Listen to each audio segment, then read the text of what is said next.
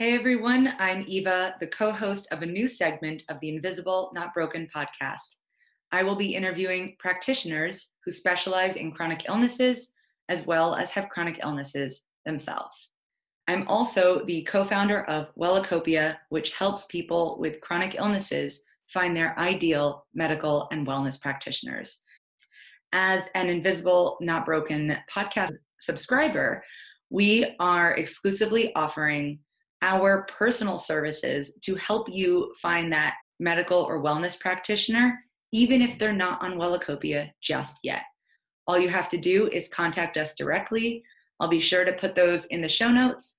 But now let's get started with the episode. Cool. Good morning, Sara. Thanks for joining. Yes, I really appreciate you taking time out of your very busy morning to speak with us today on the Invisible Not Broken podcast. Yes, it's a pleasure. I've been excited to step onto this space and do this. I think what you guys are doing is needed, very much needed. Thank you. We've got a lot of people listening from all over the world, a lot of people with chronic illnesses. I believe some that have that are support systems, including other practitioners like yourself. So I would love to hear more about, what exactly you do for people with chronic illnesses, as well as your experience with some yourself. So just share, I guess, your story in whatever way you'd like to share it. Sure, yeah. Well, so to give a little bit of background, I was in the medical field working at a children's hospital as a pediatric respiratory therapist for a little over 10 years. So in that space, you can certainly imagine that you work with every disease, chronic condition under the sun, and this was being done in a place of children, not even adults. And so I never had a lot of firsthand experience until I had my third child, and I started to experience a lot of what I would call autoimmune symptoms myself. And I think, when we were talking the first time we were chatting, I mentioned that there were things that I experienced throughout my life, but I didn't attribute it to anything that had to do with an autoimmune disorder. It's just things that I just thought that I had to deal with, chronic headaches for most of my life, and, a lot of things of being tired, but I attributed it to, poor diet. And I don't think I realized that it could have been like these warning signs or things that were showing me that my body was going into this place of autoimmune disease.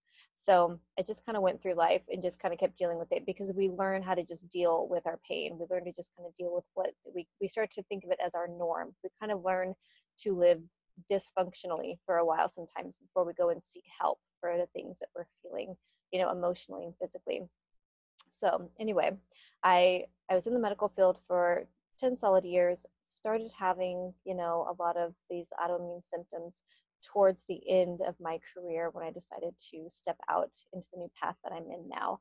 And now I have complete freedom with what I do, and I'm a conscious living coach, and that's what I teach other women to go and do, is to find freedom in their life, find, how to embody everything as a whole as far as mind, body, and soul, and what that looks like to kind of up level themselves in their own life, and the ways to do it. And you have to treat the body as a whole system. So I forgot all of like the little parts of my, not little parts, but the normal parts of, I'm married, I have 3 kids, and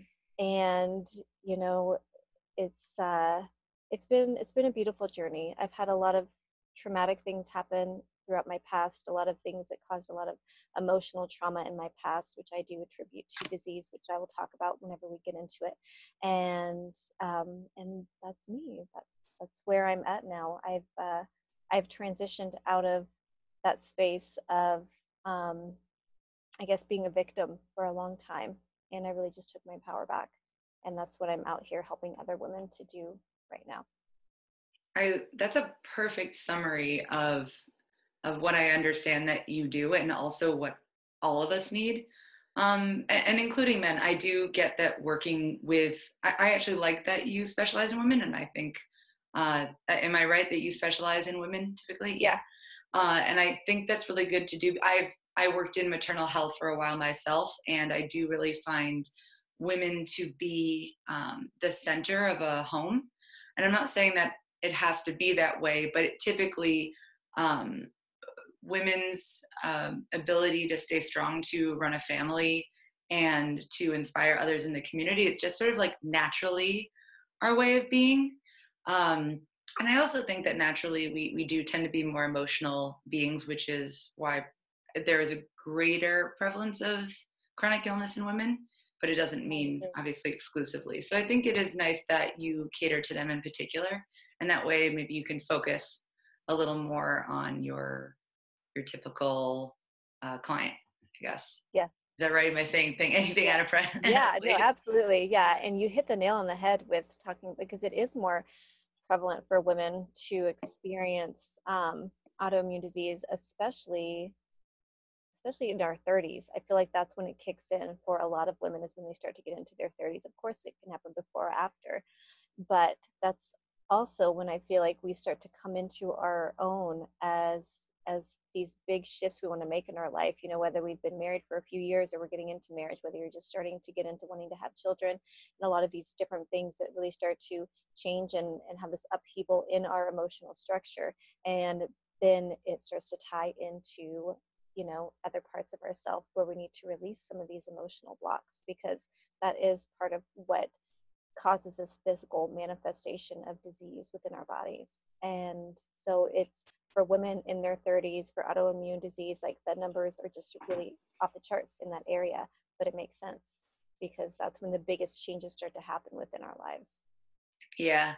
Adulting, Yeah.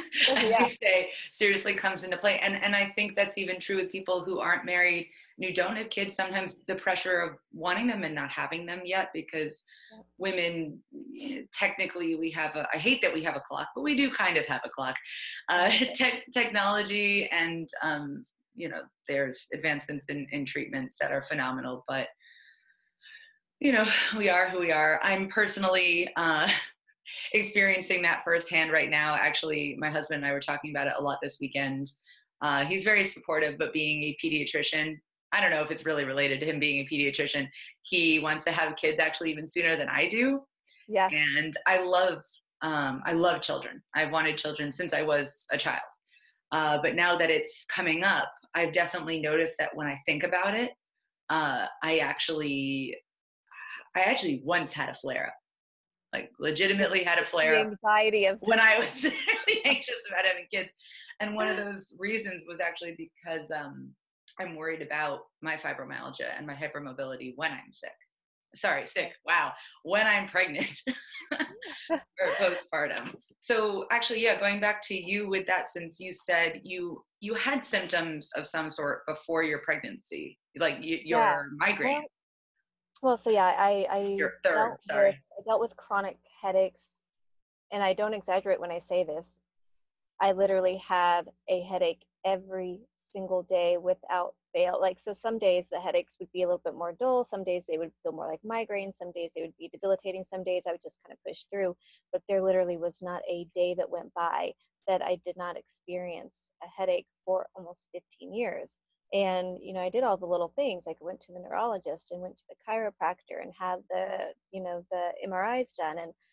But nothing here's the thing with Western medicine, and I don't knock Western medicine because I think it has its place. It needs to be there for emergencies. It needs to be there for, you know, life-saving things, but it doesn't have a very strong place when it comes to managing long-term chronic conditions. And the other problem that I came across with Western medicine when I was working in it for so long is that when the answer isn't in the textbook or when the answer isn't right there, everyone kind of throws their hands up in the air and they're just like, I don't know what to do. I don't know what's next. And they don't want to say, I don't know what's next, but they literally don't know what to do. They don't know what's next. And when the solution has to do with something that is more tied into nutrition or supplementations or energy healing or all of these things, which have a profound effect on our bodies, but there's not a whole lot of science behind it over here in the Western society, then we don't know what to do with it. Because when physicians do go to school, unless they make it a primary part of their study, the percentage of study that they do in Eastern medicine is so minuscule compared to everything that they study as far as Western medicine. So when they don't have the knowledge there, the knowledge isn't there, and they don't know what to do with certain things. So anyway, all of the Western medicine things were not working for headaches. I did see the chiropractor for a while, and that helped a little bit, but it wasn't a long-term solution. There was deeper places I needed to go that I didn't understand yet. There's a big part of my path that hadn't unfolded yet because I wasn't really awakened to all of these other parts of energy and self. And um, so yeah, I had headaches leading up for quite a while, and towards the end of my third pregnancy, I started to have a lot of the autoimmune symptoms that came to be more full force after I had my third child. So I was having a lot of pain. I was having a lot of joint pain, like in my toes and in my knees and in my, hands. All of the joint pain was starting to kind of flare up. I would get kind of, lightheaded, dizzy. I, of course, would feel fatigued. Who doesn't when they're pregnant?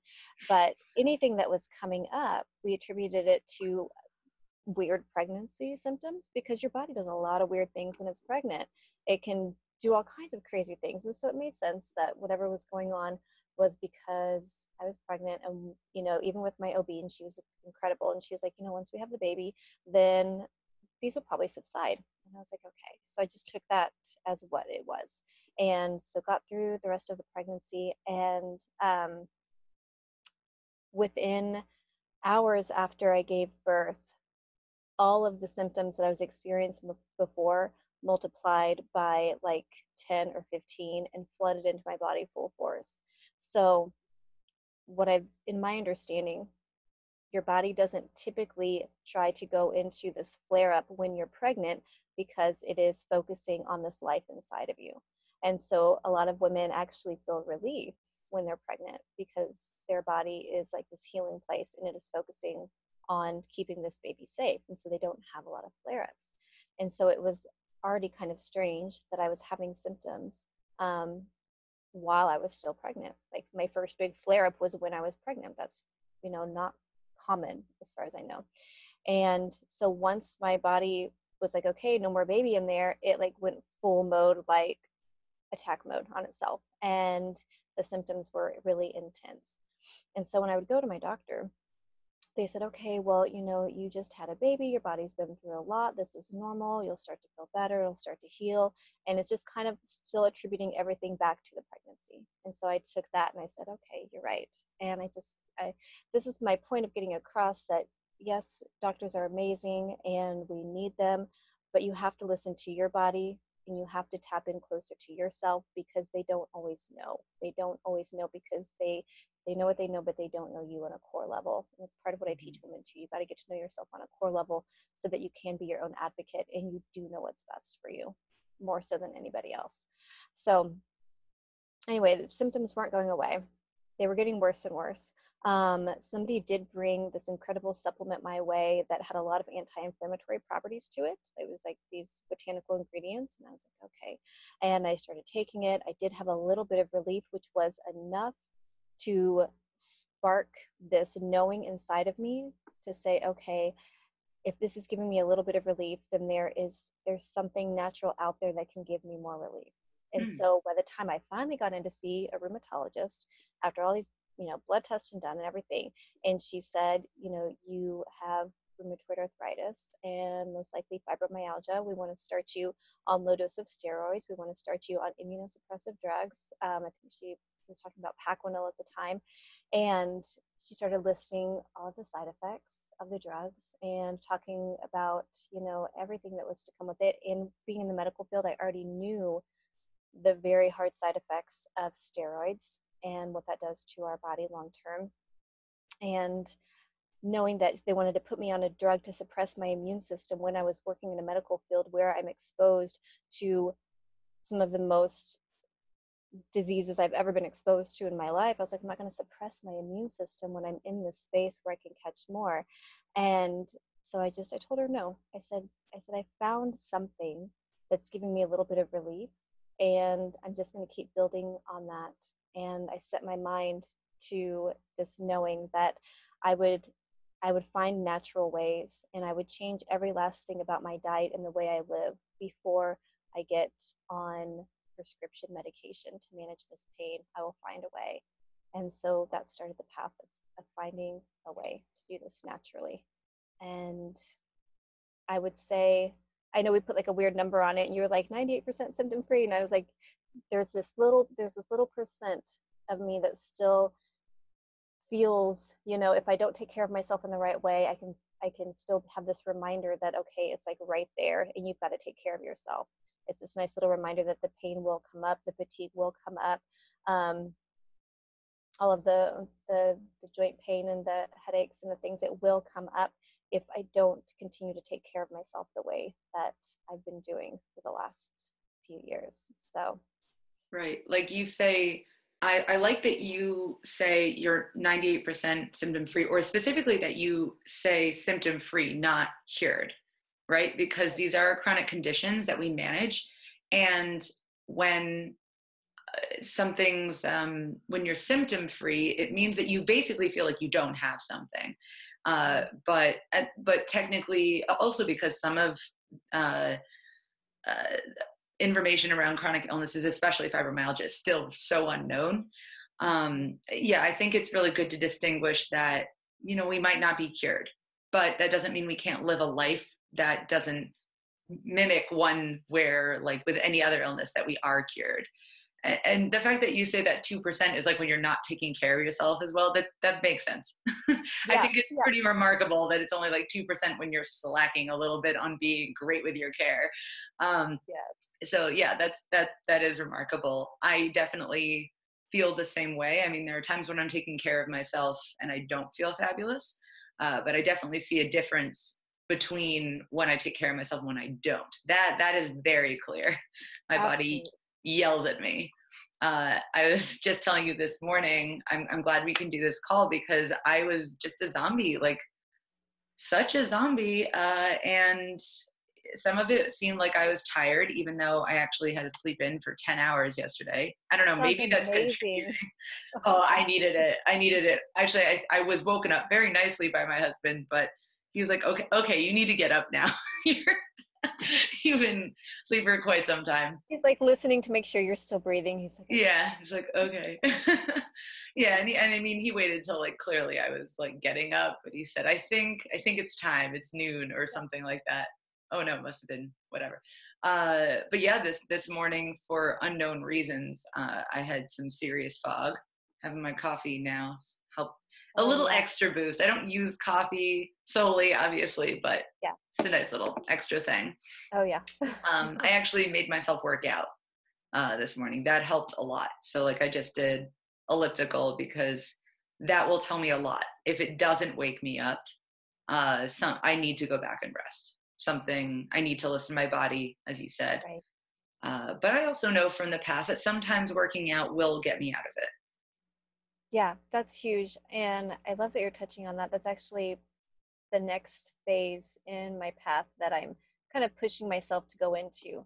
That's something that I have never been able to stay consistent with is working out to have my body feel stronger. So I know I'm very strong in my mind, I'm very strong in my emotions and in my heart and in my body as a whole, but as far as like feeling like this like actual real like tone and strength is something that I've always craved.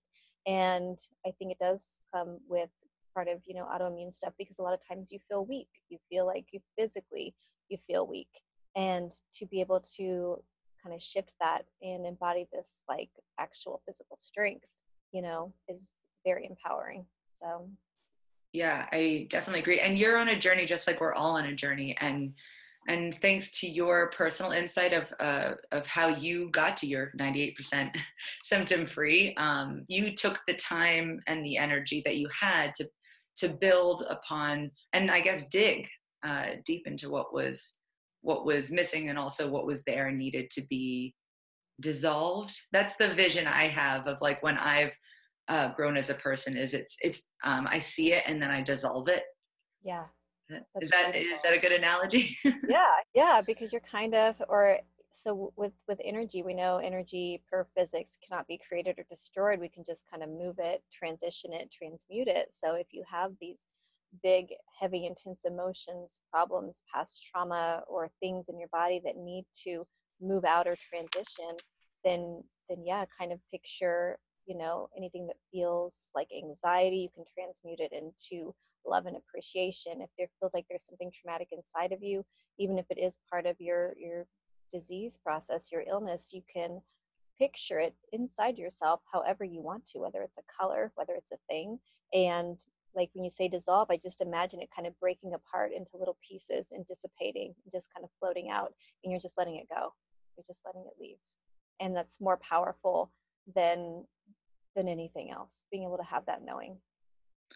Yeah, I this has so been at the forefront of my mind, and it was actually brought up in our previous podcast episode with someone who's a fibromyalgia specialist. She does physical diagnostics, which was really interesting, but a huge part of it was also, really being conscious to what's going on in your body. And we actually talked about, you and I talked about the documentary Heal, and then I brought Yes. it up during that interview. She hadn't seen it yet. So Oh, that was really beautiful. But before I forget, I really want to know if you're open to it, because I know it can get very personal. What were some of the struggles that you had, or may I say trauma that you had that you needed to come face to face with in order to move forward? yeah. It's up to I you. think I think it was really a lifetime of different things. Certainly, there's some things that were bigger than others, but I was labeled as this like worrier for most of my life. And up until maybe like my early 20s, I didn't even really put two and two together that worrying was a form of anxiety. So I probably lived in anxiety for a big part of my life. And so I was bullied a lot when I was little as well. Like when I was, typical ages, I guess, like sixth grade, seventh grade, when we're like transitioning and there's like all of like the mean girls and whatever takes Mm. place. And taking that to heart, and um, that being the catalyst as to me worrying about what people thought of me for a big part of my life. So that was like the first kind of like pinnacle point of more anxiety, worrying about what others thought of me, which these things, they sit as these as like emotional blocks inside of our system. And um, going more forward in my life, I got into my early 20s, and that's when I lost my father. And that was a huge turning point, as it would have to be when we lose our parents, no matter how old we are. But I lost him to suicide, and it took me a lot to not hold on to that as any type of guilt or anything that I could have done to change, and understanding that he had his own path, he had his own choice, he had his own desire of whether he wanted to be here on this earth or not, and that I didn't have to take on the weight of that, and that I can move into healing from that. It probably took me about 10 years to really get to a point where I could even talk about his death without totally breaking down.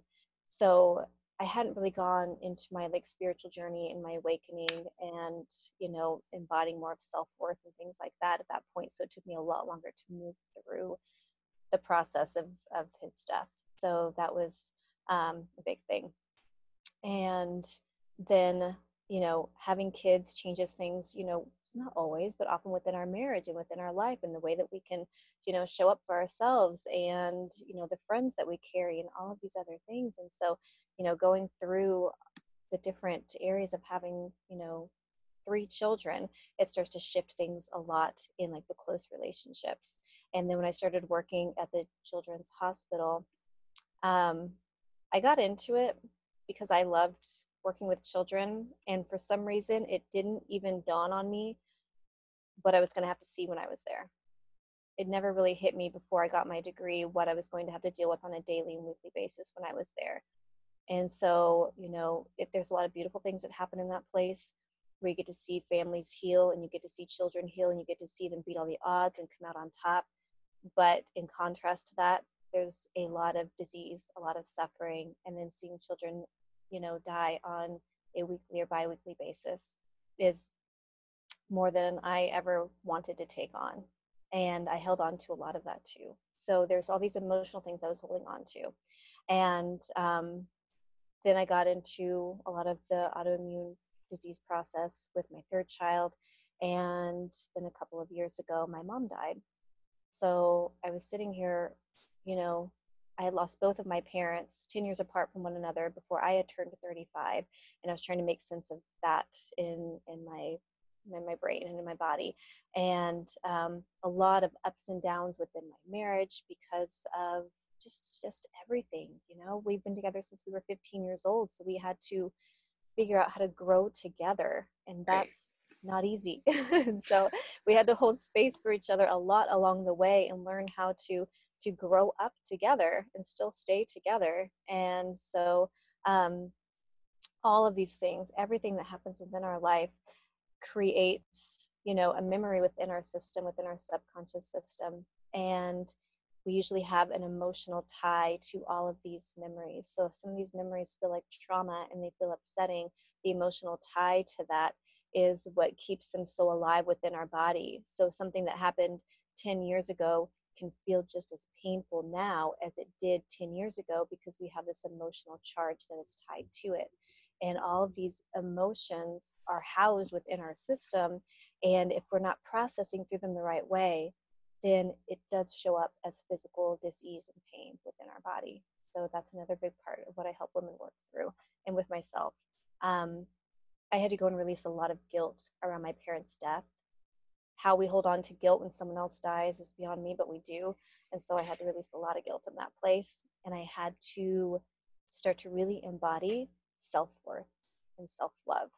And that was the biggest key to getting out of all of the pain that I was in, is actually feeling worthy and feeling deserving. Because as women, so many women, they don't feel like they're worthy. That's the biggest thing I come across is feeling unworthy. That is the top thing that I come across with every woman I work with, is unworthiness. And it just comes from a lifetime of experience, that of all the things that we've been through. It really is amazing that I think at the core of everyone's issues is this little voice saying, I'm not good enough. I found that to be a real common denominator. I'm sure you have to. Oh, actually, on your website, what was it? The first line is somebody lied to you when they said you weren't good enough. That really resonated with me. Also, because I think uh, if this is what you meant when somebody told you, it's not necessarily someone told you, it's what you thought someone told you or a Yeah. scenario told Your you, right? perception. Yeah. Yeah. Mm-hmm. Yeah. Well, first of all, thank you for sharing that with us. I'm sure a lot of people can relate to what you're saying, whether it be directly that happening to them or something around that emotion. I mean, I definitely know myself. Uh, I haven't experienced exactly what you went through yet, but I watched my mother actually go through the guilt of losing her mother, Right. which again, like you say, logically it's like beyond you. How does that happen? But it Yeah. does. And that actually might be one of the most difficult things I've gone through, is actually watching my mother lose her mother. Yeah. Well, and yeah, that absolutely, that just reminds me of this place that I often found myself in, where even when I've experienced different deaths in my life, or even in the hospital, when I've had to watch, infants and children lose their lives. Yes, that's incredibly sad in the moment, but what hits you the hardest is watching the effect that it has on the family, Hmm. watching the parents break down, watching like the slow deterioration of the family that's still trying to go on and live their life despite this huge loss that has taken place. Because I mean, that's where the suffering continues. I mean, when they're gone and they're not suffering, and we hold on to this place of suffering, or having to watch our family members just feel so depleted and sad because they've lost somebody that they cared so deeply about. That is like the hard part. So I mean, watching your mom have to find that strength and not hold on to any type of guilt that has to do with her, because we feel like we should save people. We feel like, well, I should have done this, or I could have done this, or why didn't I do this? And we'll play that mind reel as often as we can and hold ourselves in this place of guilt and suffering, when ultimately it wasn't our decision to go. It wasn't our decision to keep them or let them go. Right. And I I found that she focused a lot on the end and not what happened throughout her life and how great a daughter she was, and vice versa. Yeah. I'm proud to say that I think I had a really good impact on her because I could step away, even though I was very close to my grandmother, very close to my mother. I think that's why it impacted me so much, actually, was because my mother's relationship with her mother is like mine is with my mother. Yeah. Yeah. A very close, we're all very similar. But that makes me think about you with your patients. Maybe you didn't have relationships with them really like directly, or at least for not a long time, but we're all human. We all have relationships. We all have love in our lives, give and receive. And so ultimately we can understand that pain, even if it's on different levels. Um, Yeah. yeah, that really is what humanizes us, is relationships. And so when people talk about trauma, I actually really love to hear what is traumatic for. I mean, I don't want to hear about people experiencing trauma, like that's, I'm sad that they do, but trauma means something different to everyone.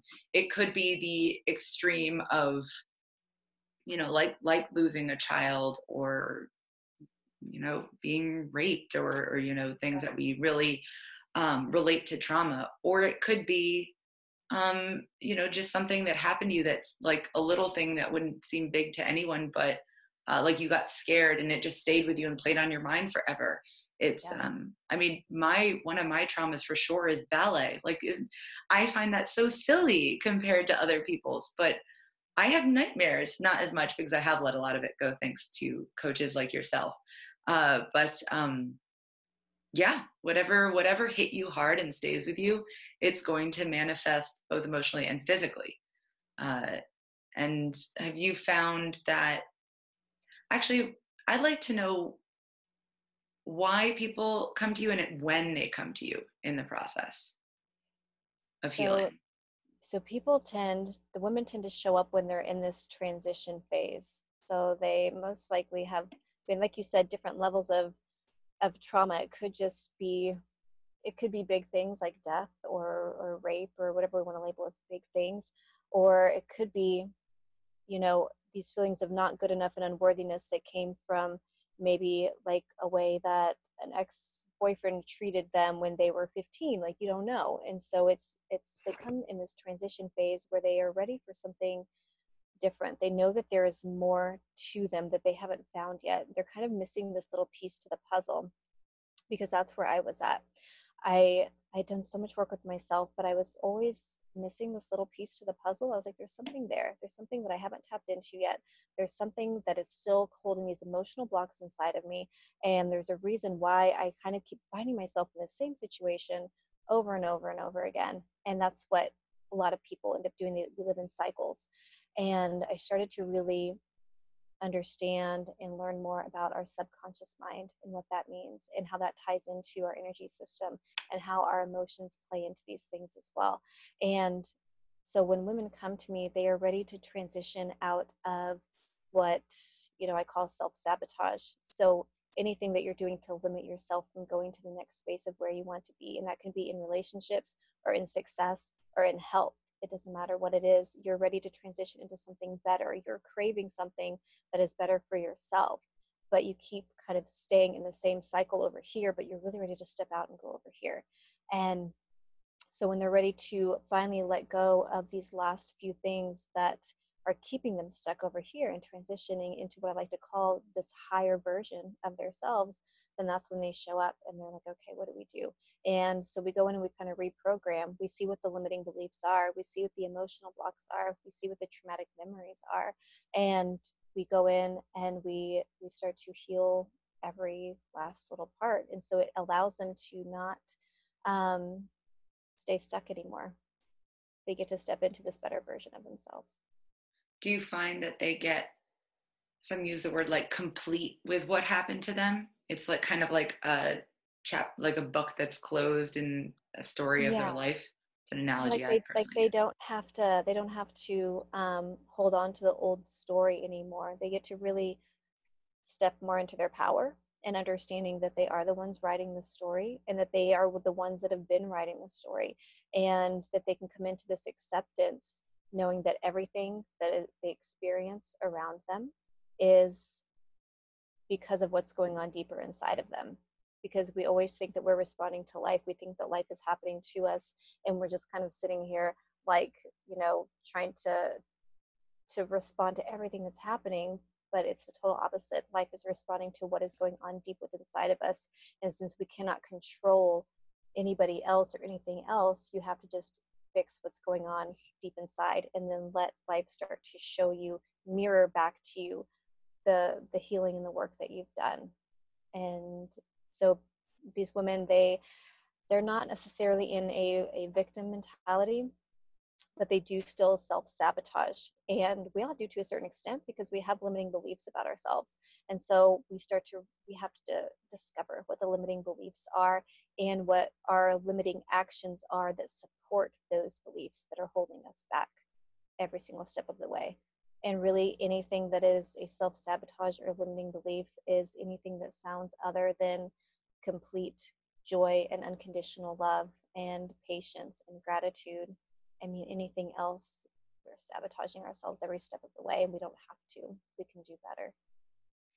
Absolutely. And I think it's important to note that it's always a work in progress, right? Because life does keep happening, and there are always going to Yeah, be things thrown at us that will make us question it, right? And yeah, have us go back to this self sabotage. But um, I found, because I've had coaching too, which has absolutely transformed just my way of being, and definitely around pain as well.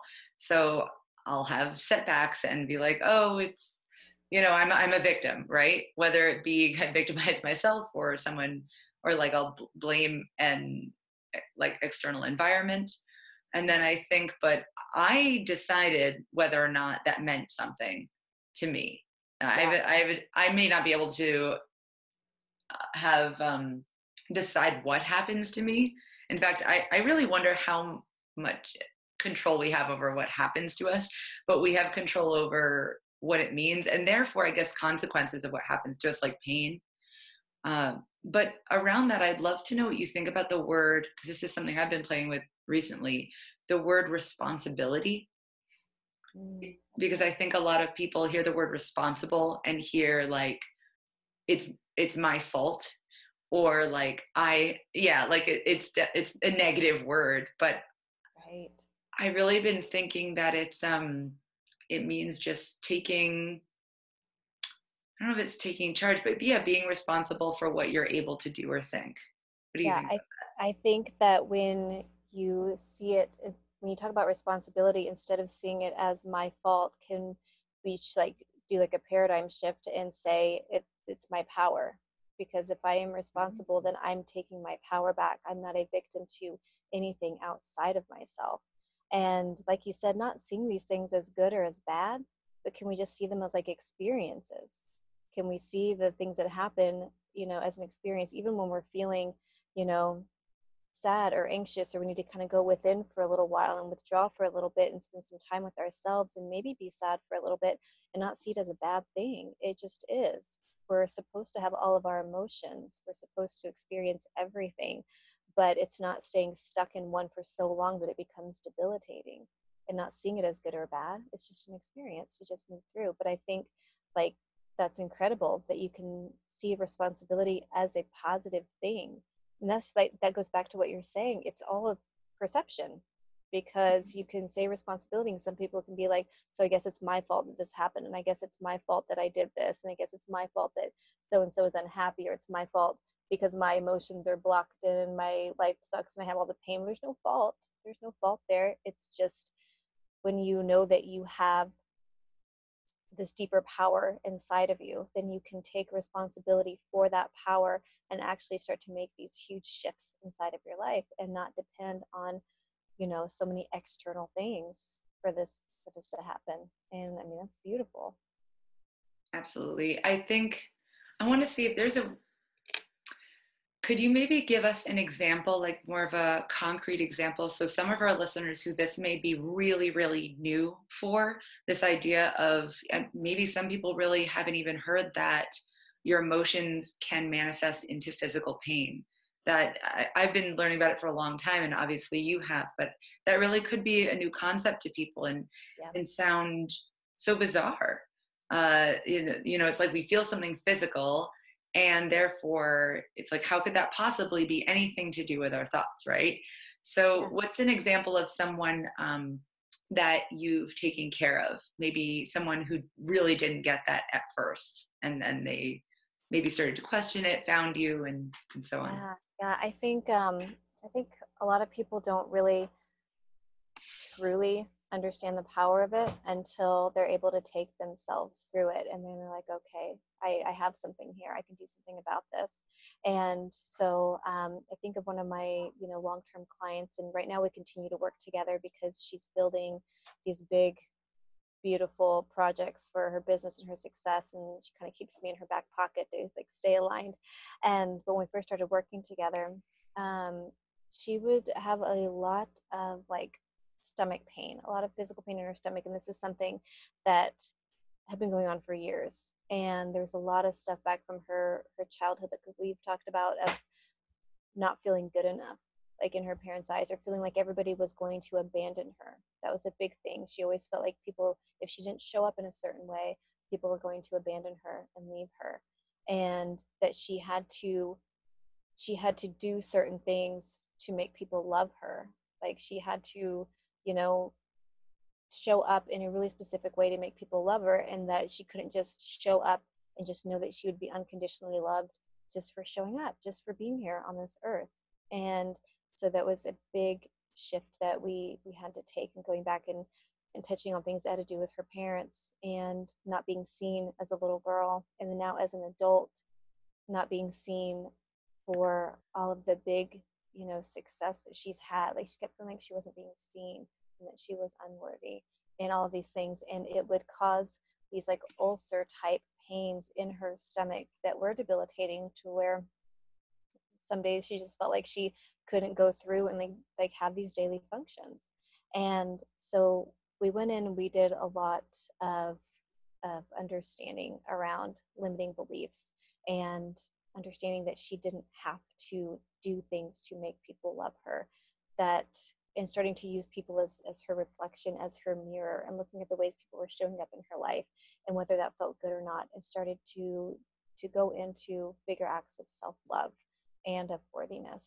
And she put in the work. She started to shift her mindset. This is the hardest part of what I do with people, is this reprogramming of their mind, but it means showing up in a different way every single day than the way you were showing up before. It means watching your thoughts closely. It means having this greater awareness of the cycles and the thoughts that you're holding on to, of having this greater awareness of your emotions and the way that you are reacting to things around you. And so she made these incredible shifts as far as the way she was acting and reacting and thinking. And then within a couple of months, I would say, the stomach pain just dissipated. It just went away because she wasn't holding on to that in that space anymore. So whenever we have these emotionally traumatic things, or we have these emotional blocks, it's going to manifest in all different areas. And if I had to recommend a book to kind of help people see what physical pain is tied to what emotions, I would say look into Heal Yourself by Louise Hay. And I wonder if I have it Oh next to no, me. I don't have that. I was wondering. I had a couple books by Oh, me.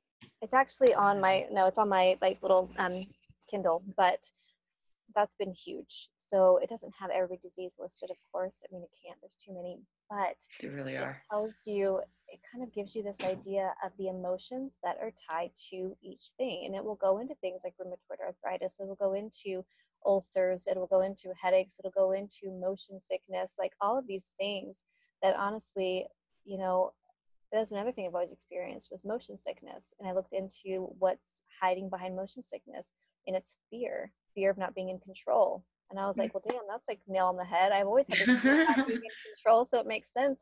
So you look at these things and you're like, wow, okay, there's something deeper here. Skin disorders, eye problems, like all these different things. There is always an emotion tied to it because we are an energetic being, and emotions are simply energy in motion. So if we have all of these emotions that are working within us at every given second of every single day, then any physical pain is going to be part of that. It's impossible for it not to be.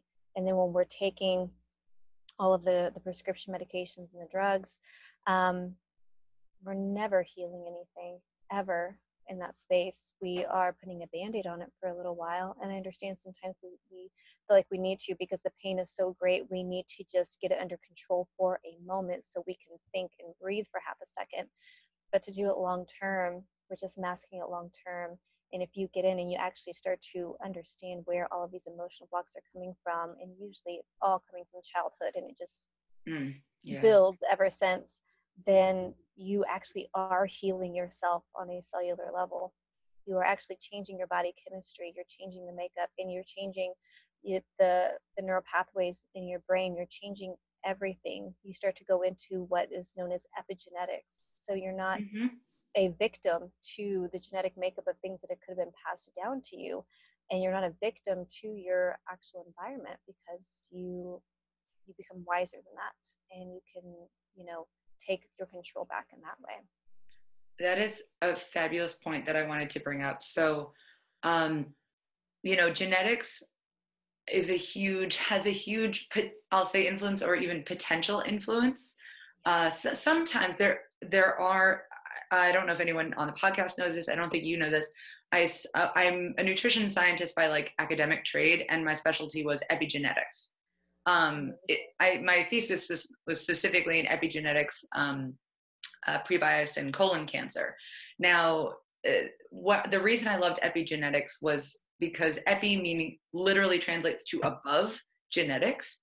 And so you're born with a certain genetic code, and then epigenetics it's a concept of turning on or off genes. So we absolutely may be born with predispositions for things, and sometimes genetics are stronger than outside environment. It is true, like, I mean, think of the BRCA gene for breast cancer. There's a lot of reasons why people decide to get double mastectomies. I'm saying that correctly, right? Yeah. I think so. Yeah. Yeah. Fine. Geez. Sorry, I'm saying it wrong. And that might just be precautionary, but I guess it's just been shown in studies that you are much, much more likely to get it. Genetics can be very strong, but I agree with you in that we have way more influence on whether or not they express than we think. And nutrition really, look, I'm a little biased here, but the science has shown that it's one of the greatest determining factors. In fact, the last time I checked, I think this might just be with cancer, so forgive me, but I think only 4% of cancers are determined purely genetically. And we always think it's like, oh, well, it runs in my family, so I got it. But it might just be that it does run in your family, but it's the way your environment, both internally and externally, has decided that it wants to be expressed or not. Or maybe you are going to get it and you have the ability to turn it off.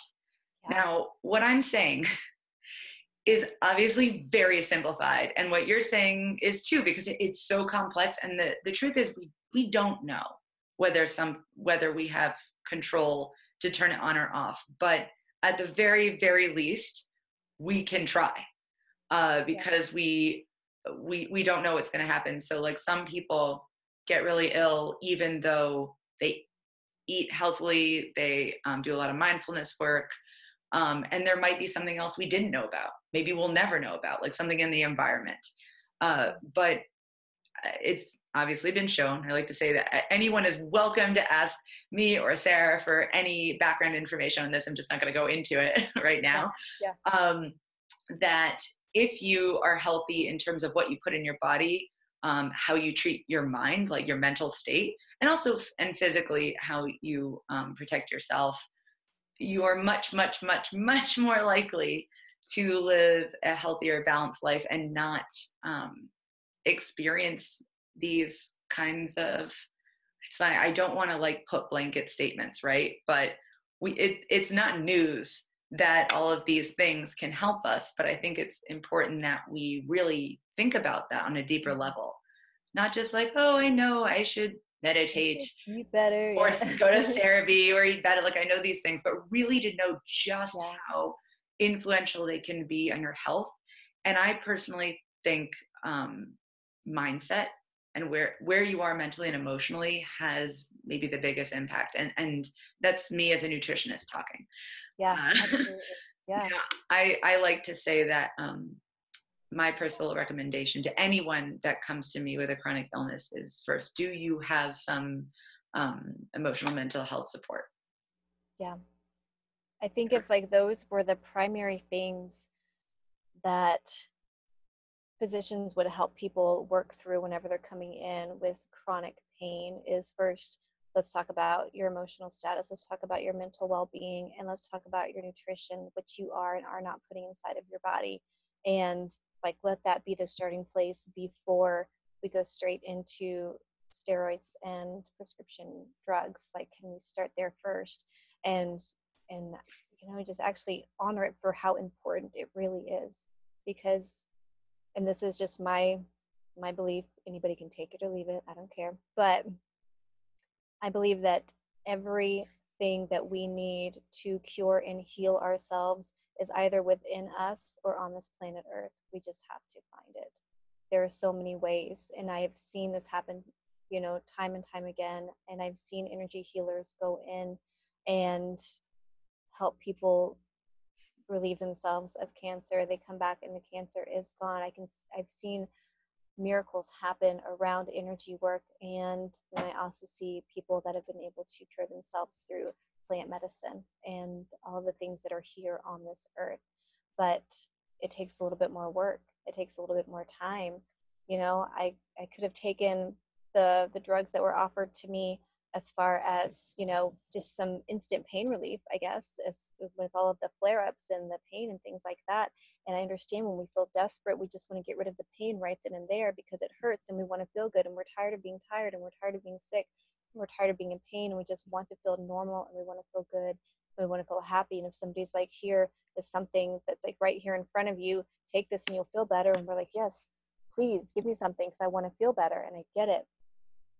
But if you can step back for a minute and say, this is going to be worth it long term if I start to go into the deeper parts of myself, if I start to release the actual root causes of why some of these things are happening, then I mean that's everything. Even if you're doing that while you're stuck on some of these meds, if you're somebody that's listening right now and you have 10 bottles of pills that you're supposed to take in like one day, and you have your regimen laid out, and that's how you're trying to get through every single day, you can still start to do the deep work while these things are in place, and then hopefully start to taper back on some of these things and start to get yourself back, to find yourself again, and not feel lost in all of the side effects of all of the drugs that you've had to be on, and not feel bad about all of the drugs that you've had to be on, because you're doing it out of good intention, because you just want to feel better. We don't want to hurt and feel sick and sad and tired and in pain.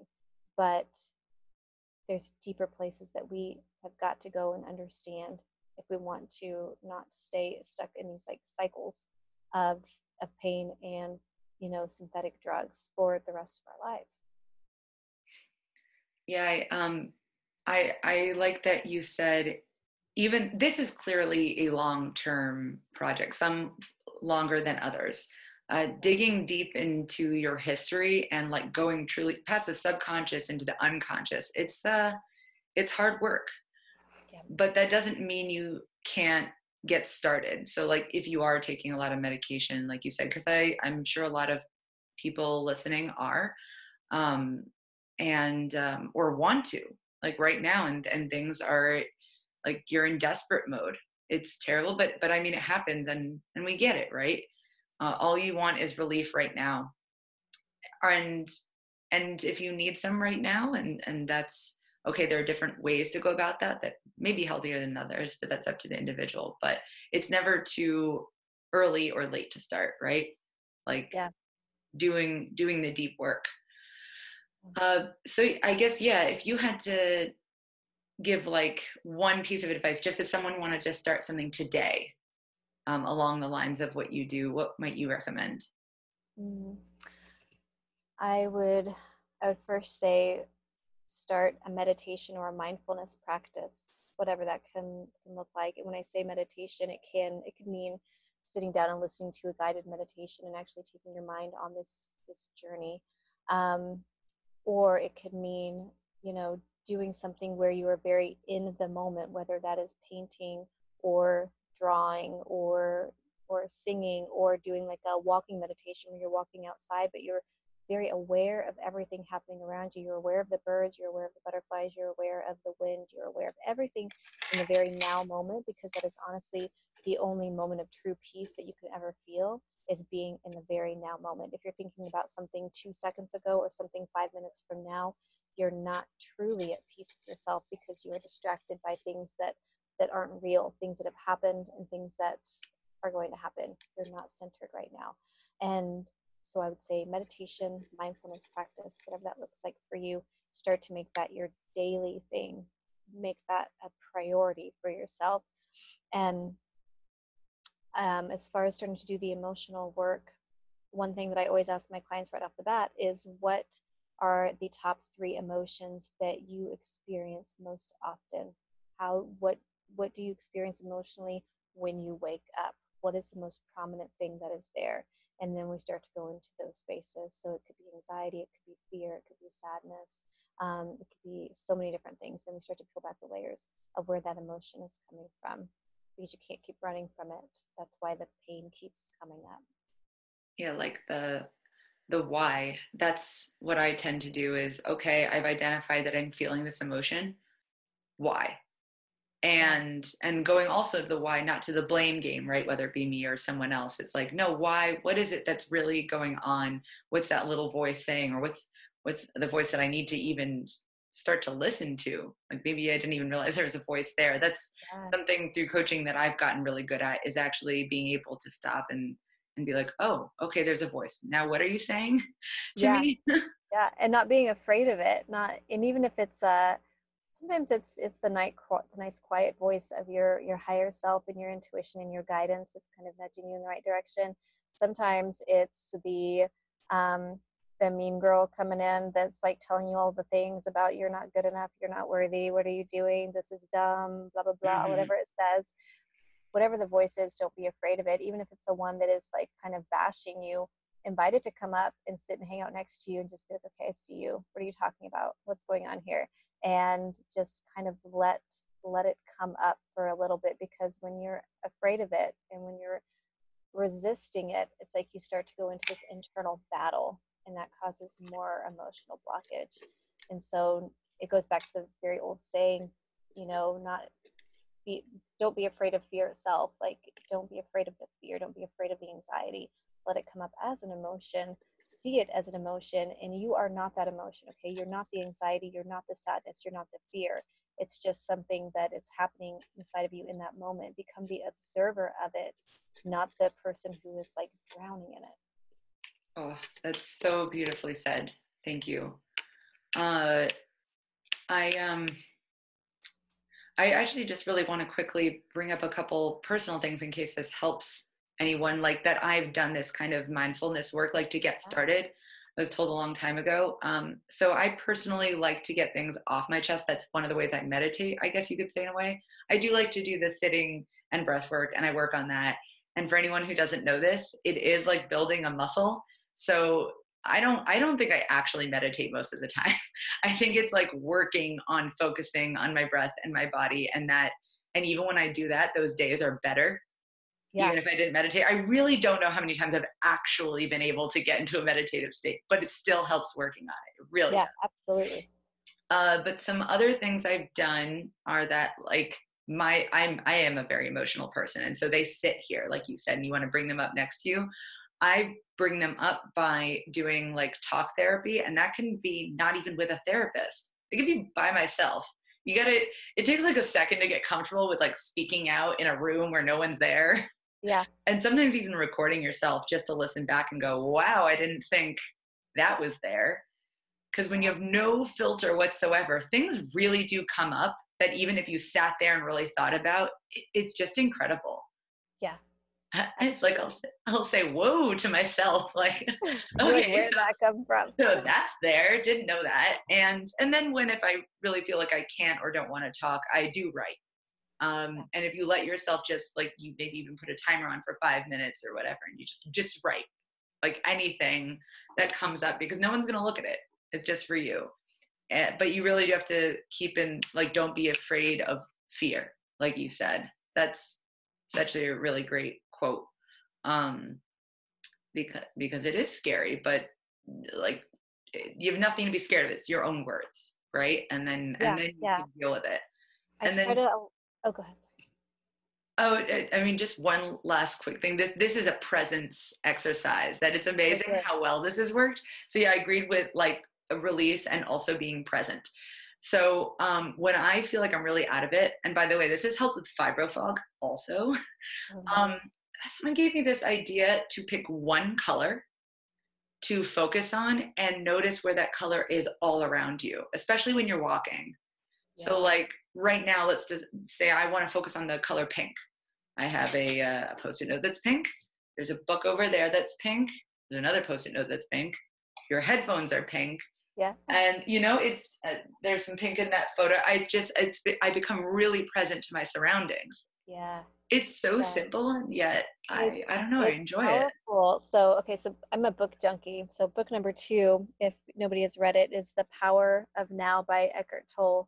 Oh It yeah. is I started it at one point in my life and it wasn't really hitting and I couldn't really flow through it. And so I put it back, but you always pick it back up when you're meant to. And I picked it up again and I was breezing through it and it just was like all of the aha moments. And it really helps you to understand that the only true moment where you hold peace and power is the very now moment, literally right now, like this Oh, very second. that is a really good book.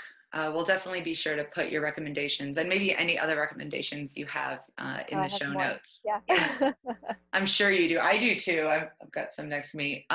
We do have to wrap up now, but I'd love to end with a mantra, quote, just idea that you have that you feel would be good to send to every chronic illness warrior out there, or honestly, just any person out there. Yeah, yeah. Um, there's two things, okay? And one is a quote by Eckhart Tolle, and it is a single conscious breath in and out is a meditation, and you can hold a lot of power in that place. And do not underestimate your own power. That's huge. Oh, I love them. Take a deep breath myself. Breathing Yeah, is so powerful. I love it it. is. It is. Well, Sarah, thank you so much. This was like meditative for me, even talking about all of this. Really glad we could have you on today. So yes, thank you, and we will have you back on sometime. There's so much more to talk about here. Yeah, oh yeah, I could talk about this stuff all day, obviously. So thank All you. day. I appreciate the openness of this space because this isn't always a conversation that can be had when we're talking about pain and disease because it's a sensitive space. And so I'm really grateful that I was able to just speak authentically about my beliefs and my experience here. So thank you. And if anyone has any questions for Sarah, we'll leave her contact information in the show notes. And thanks everyone for listening, because I know that this must have been a deep episode for a lot of people. I'm sure this brought a lot of our thoughts to the surface that maybe we're just discovering. So, and that's all good. All good. In fact, it's brilliant. I hope a lot of you felt that way. Yeah. All right. Bye. Thank you. Thanks again for listening to another episode of the Invisible Not Broken podcast. I'm Eva, your new co-host and co-founder of Wellacopia, the matching platform for chronic illness patients and practitioners. I hope you enjoyed this episode, and as always, be kind, be gentle, be badass.